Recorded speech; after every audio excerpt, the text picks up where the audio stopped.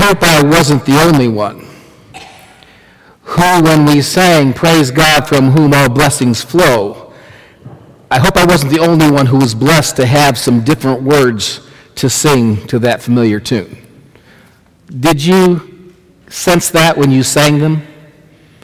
I want to thank the praise team for doing that. And I asked them to put this back on the screen. These words: "Praise Jesus, Savior, God's own Son. Praise him for all the victories won. His death has conquered hell and sin. He lives that we might reign with him." And you could say that 4 times and be okay. Actually, the reason I wanted that to be put on the screen, it goes along with what we're discovering as we look at the 7 churches of Revelation, and that is that we do not serve a Savior who is not alive, but we serve a live Savior who is walking in the midst of each one of those 7 churches. And he's walking in the midst of our church. And he's walking with you and with me. His mouth, eyes, and feet. Revelation 2:12-29. For those of you who are guests, and we're not going to spend as much time as we have in the past, but we're doing a series that is based on the story of God, his story that rings our sanctuary in our stained glass, doing a series on each one of those stained glass windows, beginning with creation and going all the way to the second coming. And we are now on the one that is right above the screen, and it's the church. And we thought it would be a perfect time to talk about the church and the 7 churches of Revelation as we look at the church between the time of the end of the Bible and the second coming of Jesus. We discovered a few weeks ago that there are 4 views of Revelation. There are 4 views. The first one is historicism, has an eschatological or last day view that teaches that the biblical predictions are being fulfilled throughout history and continue to be fulfilled today. The book of Revelation is a prophesied history of the church from the time of its writing right up until the second coming of Jesus, who shall usher in a new heaven and a newer earth wherein dwells righteousness. Are you longing for that day and that time? This was the view of the Reformers. A second view is that of preterism, which views Christian eschatology as only applicable to the people to whom it was written. It's referring to events that took place in the first century after Christ's birth and are especially associated with those events that occurred with the destruction of Jerusalem in AD 70. Its modest roots from the early church were gleaned and formalized by the Jesuit Louis de Alcazar to refute the historicist view of the Reformers who taught that the papacy was the Antichrist.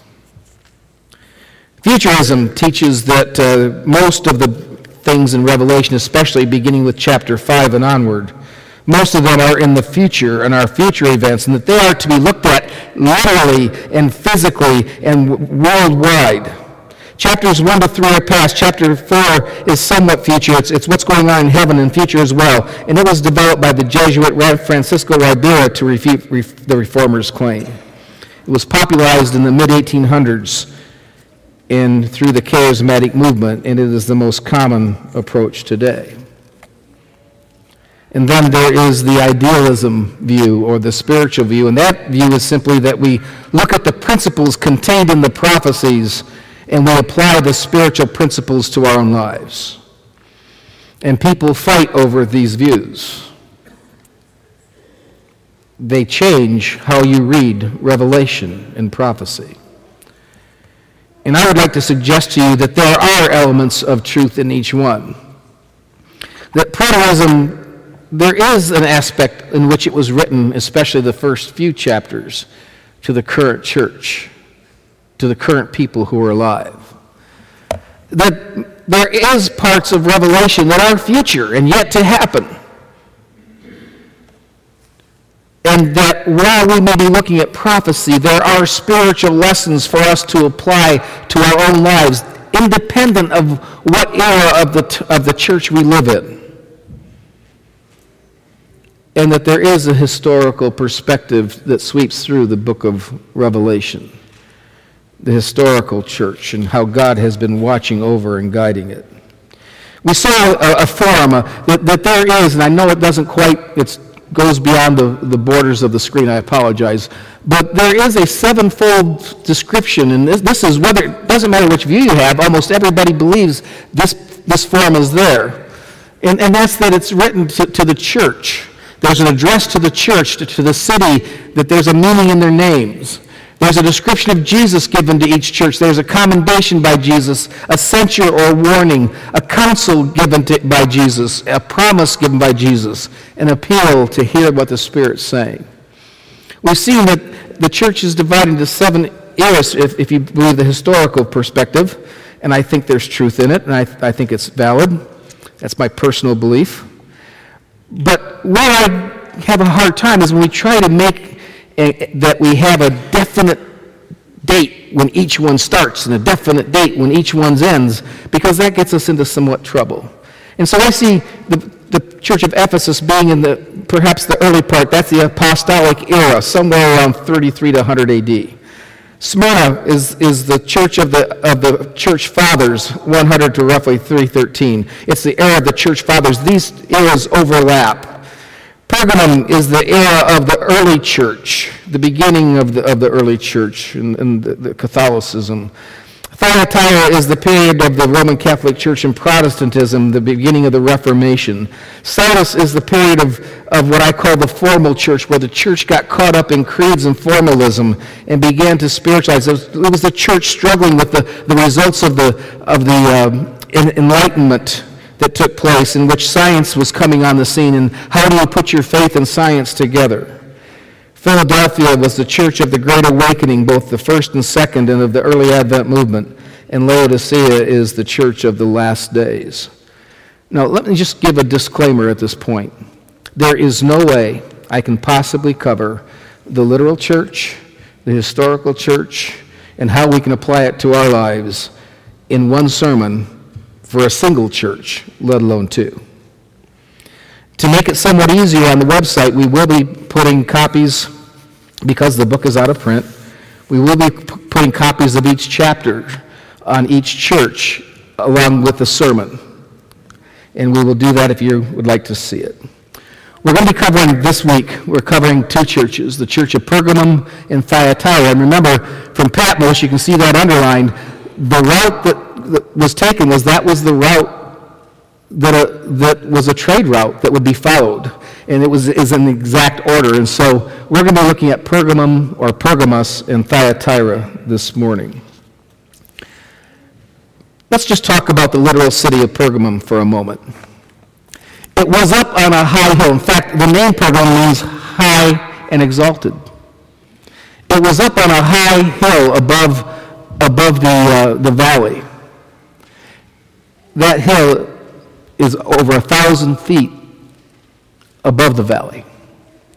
It was a sheer cliff on all but one side, and it was all but impregnable to anybody coming against the city. It was only defeated by war one time, when somebody figured out a pathway up the side at night and lowered ropes down. They did rock climbing and lowered ropes down. And the people in the city were so used to the safety of the cliffs, as long as they had their gate closed on the one side people could come up, that they didn't really have to set a watch. They didn't have to be aware. They didn't have to worry about whether or not someone was coming, and that was the one time they were defeated. It was located on the banks of the Caicus River. And the name has 2 meanings.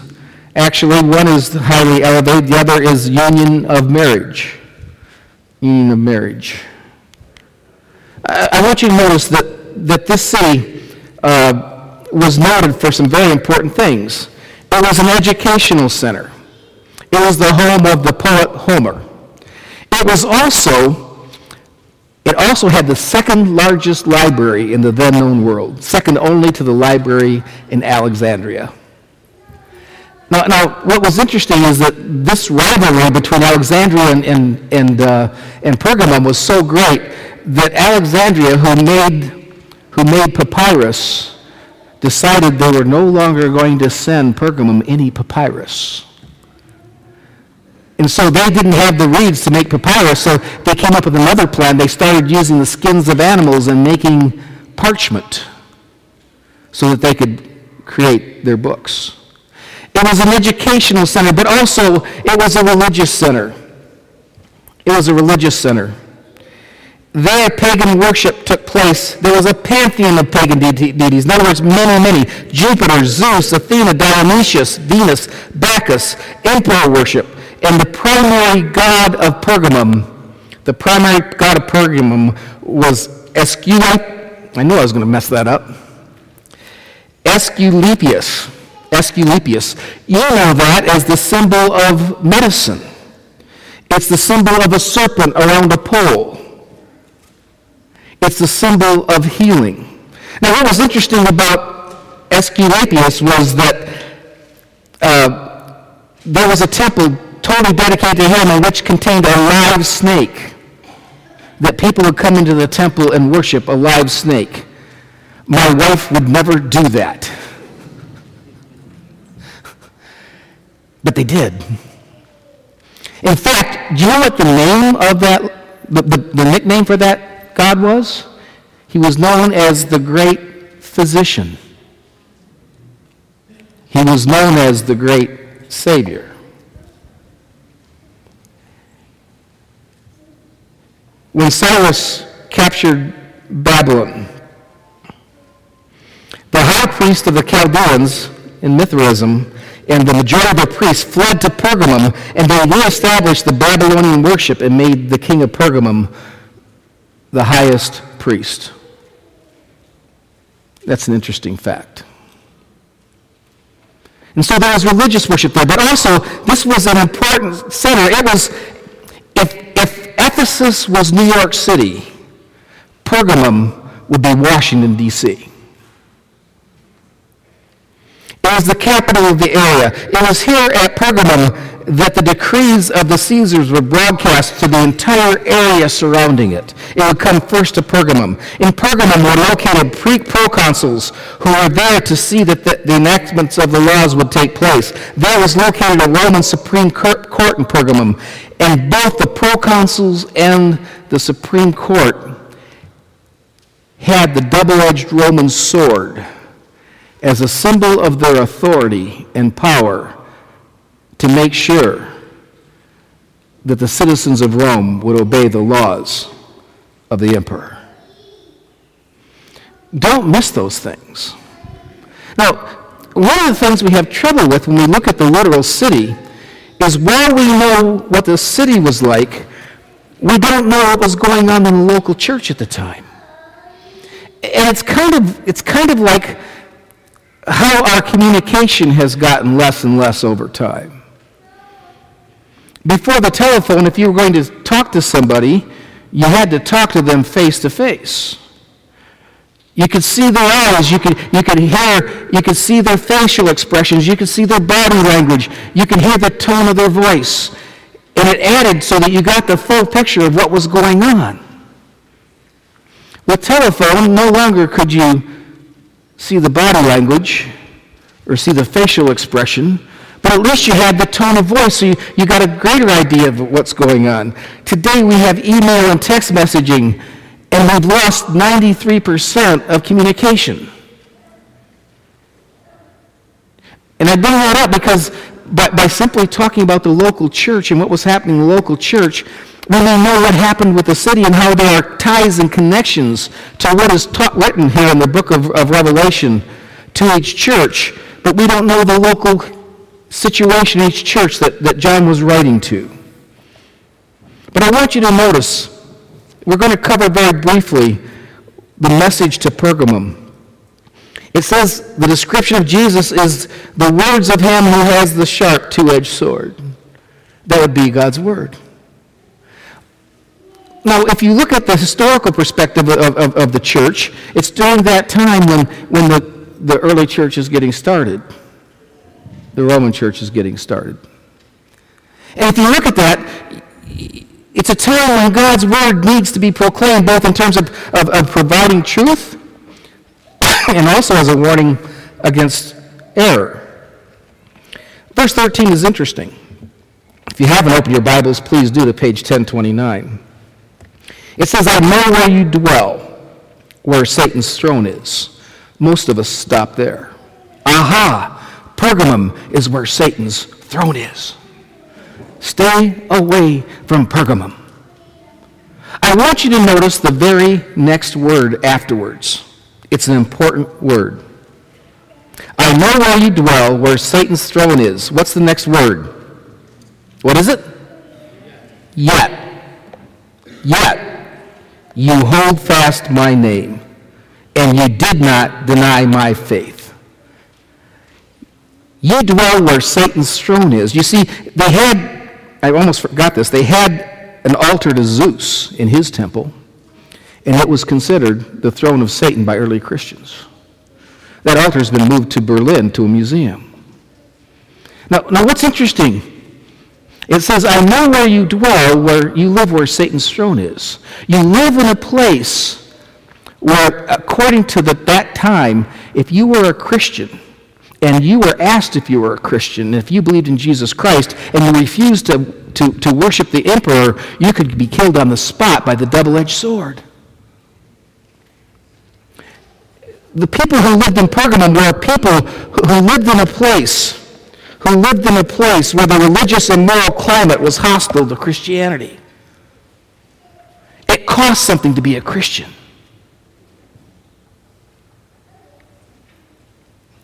And so he writes, I know where you dwell. You dwell where Satan's throne is. Yet, in spite of the fact you live in a place that is hostile to Christianity, you've not denied my name. You've held on to the faith. I want you to notice something that we do with this letter to Pergamum. We rush down to the part where Jesus gets after the church for the things that it's doing wrong. We rush to the part to figure out what Balaam is and what the Nicolaitans is and what it means to practice sexual immorality and idolatry and all that. And we need to look at those things. But we skip the part where he commends them. We skip the part where he says, I want to tell you what I value about you. It's almost as if what Jesus said that was good about them doesn't matter to us. And it should.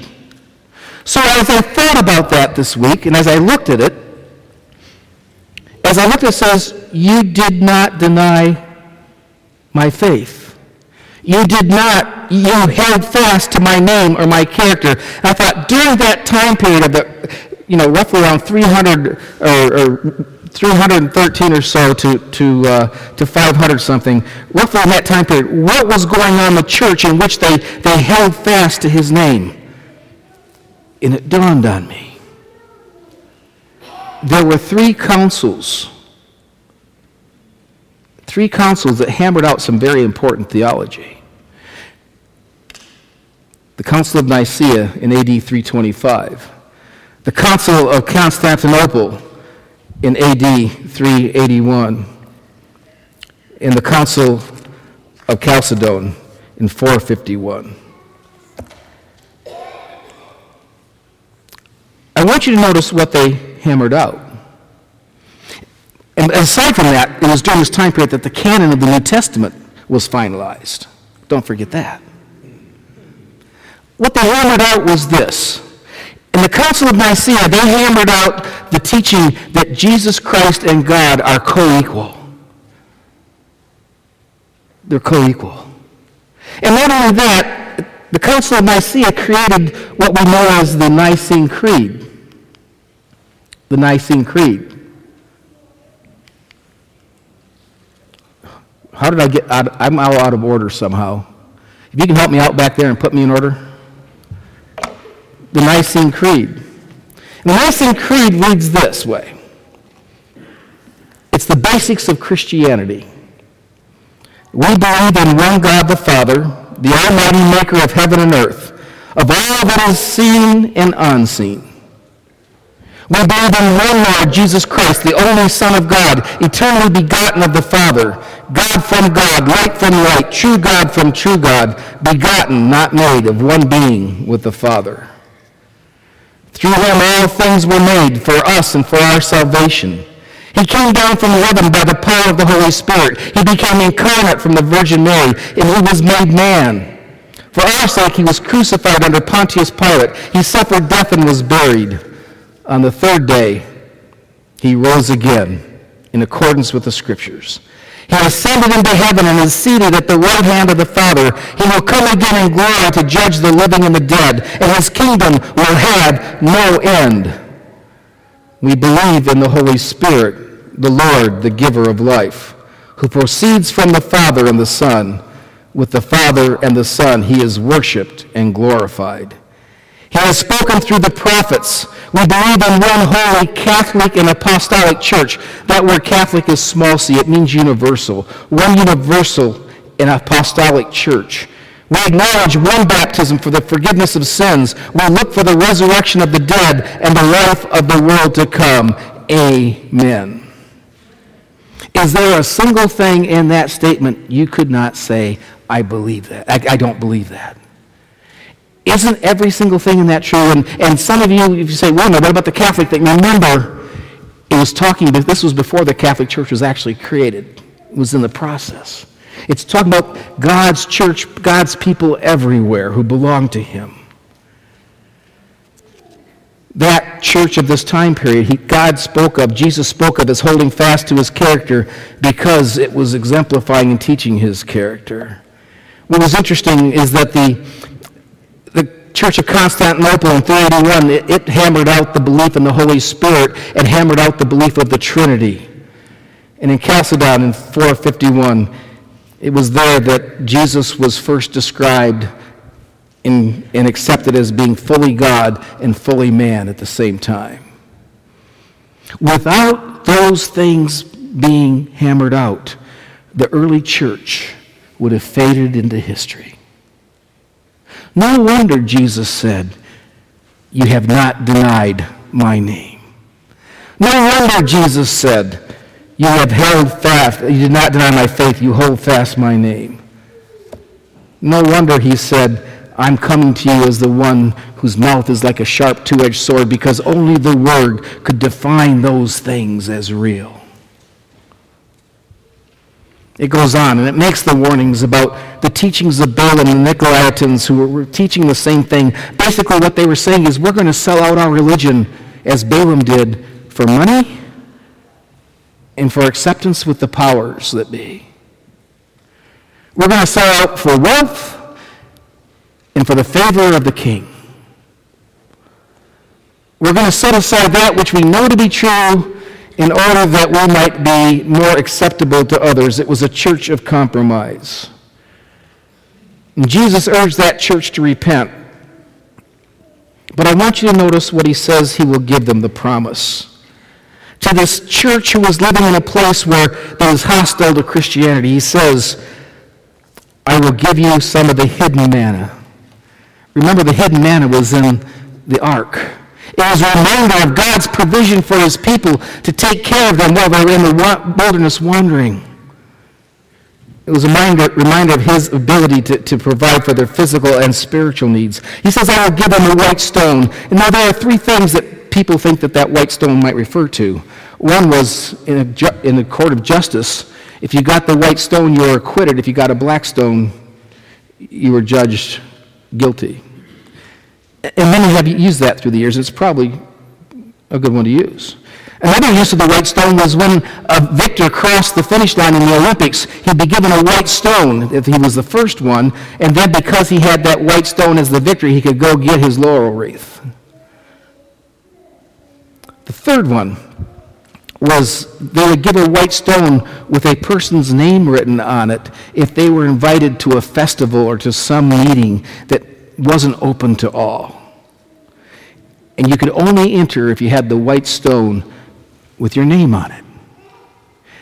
That's a fairly recent discovery, and it seems to me that's probably the one that fits the best. But I want you to notice what it says. It's not just any name. He says, you will be given a white stone with a new name that no one knows except the one who receives it. Why is that? Because you know the aspect of God's character that he's placed within you, as you've responded to him. It's your own personal nickname given you by God.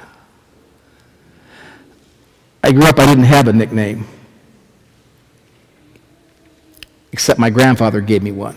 I think I've mentioned this before. He called me Knucklehead. I don't know what I did to deserve that nickname, but that's what he called me, Knucklehead. It was a term of endearment that is still enduring to this day. Don't try it. Only he can call me that. But just think about it for a second. The God of the universe wants you to know he has a special pet name for you. That's how much you mean to him. We're going to have to go quickly on to Thyatira. Thyatira, the literal city, there really isn't much to say about it. The little city of Thyatira was a city that was basically defenseless. It was on a plain. It was destroyed and rebuilt many, many times, destroyed by earthquakes, destroyed by marauders, destroyed by other governments. It was known for two things. It was known for its guilds. It was known for its cheap labor and its guilds. And the guilds made two things that they were known for. They made scarlet and purple cloth, and they made brass and bronze. They had foundries for brass and bronze. And when you read what it says about Thyatira, Jesus pictures himself as the Son of God, who has eyes like a flame of fire, a foundry, and his feet are like burnished bronze. There you go. And this is the church that was prominent throughout the period of the Roman Catholic Church in history, and also of the beginning of the Protestant Reformation. And notice what it says. He said, I know your works, your love and faith and service and patient endurance, and that your latter works exceed the first. It seems to fit, doesn't it?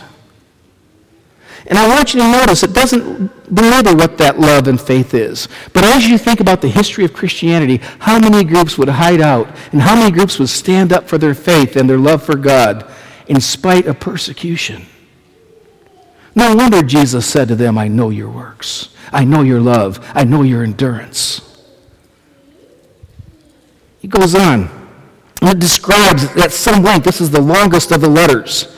It describes a woman named Jezebel who calls herself a prophetess and teaches. And you have to go back to the Old Testament and remember what Jezebel did. Jezebel took the teachings of the pagan gods, tried to unite it with the teaching of Jehovah, and bring it together and say this was worshiping God, and it wasn't. It was Jezebel who ordered the death of Elijah after Elijah's sacrifice was accepted, and her priests weren't. It was Jezebel who tried to force people by threat of death to follow the gods she served. And this Jezebel does the same thing during this time period. And later on in Revelation 17, it talks about the same kind of Jezebel. I want you to notice the command that's given to the church who's living during this long period of time. The one who conquers and keeps my works unto the end, to him I will give authority over the nations or over the people, and they will rule with a rod of iron. And I spent a lot of time thinking and wondering, why would I tell them that? They never, ever really ruled over anyone until it dawned on me. When someone stands up for truth and right, they may lose their life, but they are the one who comes out as conquerors, right? They may look defeated by the government or whoever it is that's persecuting them, but they're the ones who end up standing tall. I want you to notice what Jesus says he will give to these people in Pergamum, those who endure to the end. He says, I will give him the morning what? The morning what? I want everyone to say that. You need to hear it. The morning what? Star. In the Bible, only one thing is mentioned as the morning star. And that one thing is Jesus. To this church caught up in error and caught up in trying to mingle truth and falsehood, Jesus says he's going to give us himself. Jesus tells them, I'm giving you myself. Is there anything more that is needed?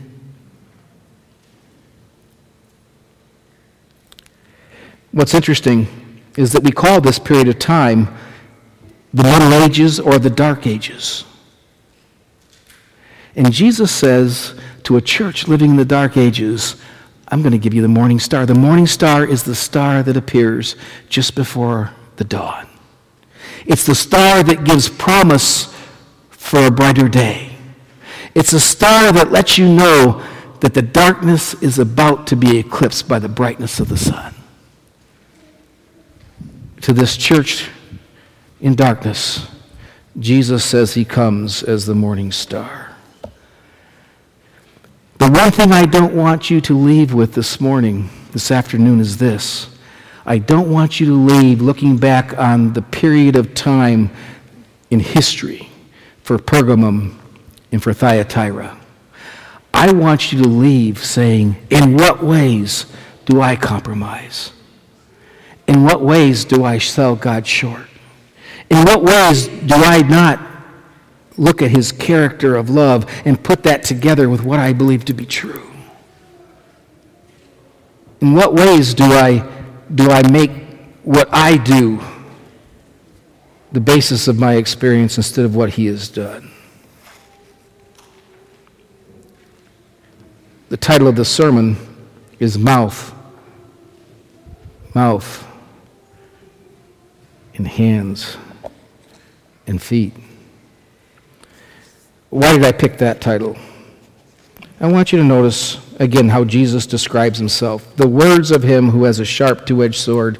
Jesus describes himself as walking among the churches, the church of his day, the church throughout history, and among the church here today, among you and me, as the one whose mouth is his word that speaks to us and lets us know of his great love for us and how we can follow him. I want you to notice that he is the one who with his hands gives the hidden manna and with his hands gives us the white stone. And he is the one whose feet are like burnished bronze. What does that mean? It is often believed that that is a symbol of the cloud that walked with the disciples and led them and guided them through the wilderness. In this church, in the long period of history in the wilderness, even though that is a church, it's still. I said hands, it should be eyes. It's still guiding him. Jesus' eyes are watching us. He knows all about us, and he's guiding us. Jesus' feet, they're guiding us. And they're leading us to the place where we will trust him with all of our heart, with all of our mind, with all of our being. This morning, are you willing to listen to what Jesus has to say to you? Are you willing to allow his eyes to look into your life and to know that he examines you and knows you and loves you anyway? Are you willing to follow his guidance and direction through his word, through his spirit, and through the people he's brought into your life who are on the journey with you? In short, are you willing to hear the Spirit and what he has to say to you? Let's pray. Father, thank you for your love, your mercy, and your grace. Be with us, I pray. May we hear what you say to us today. In Jesus' name, amen.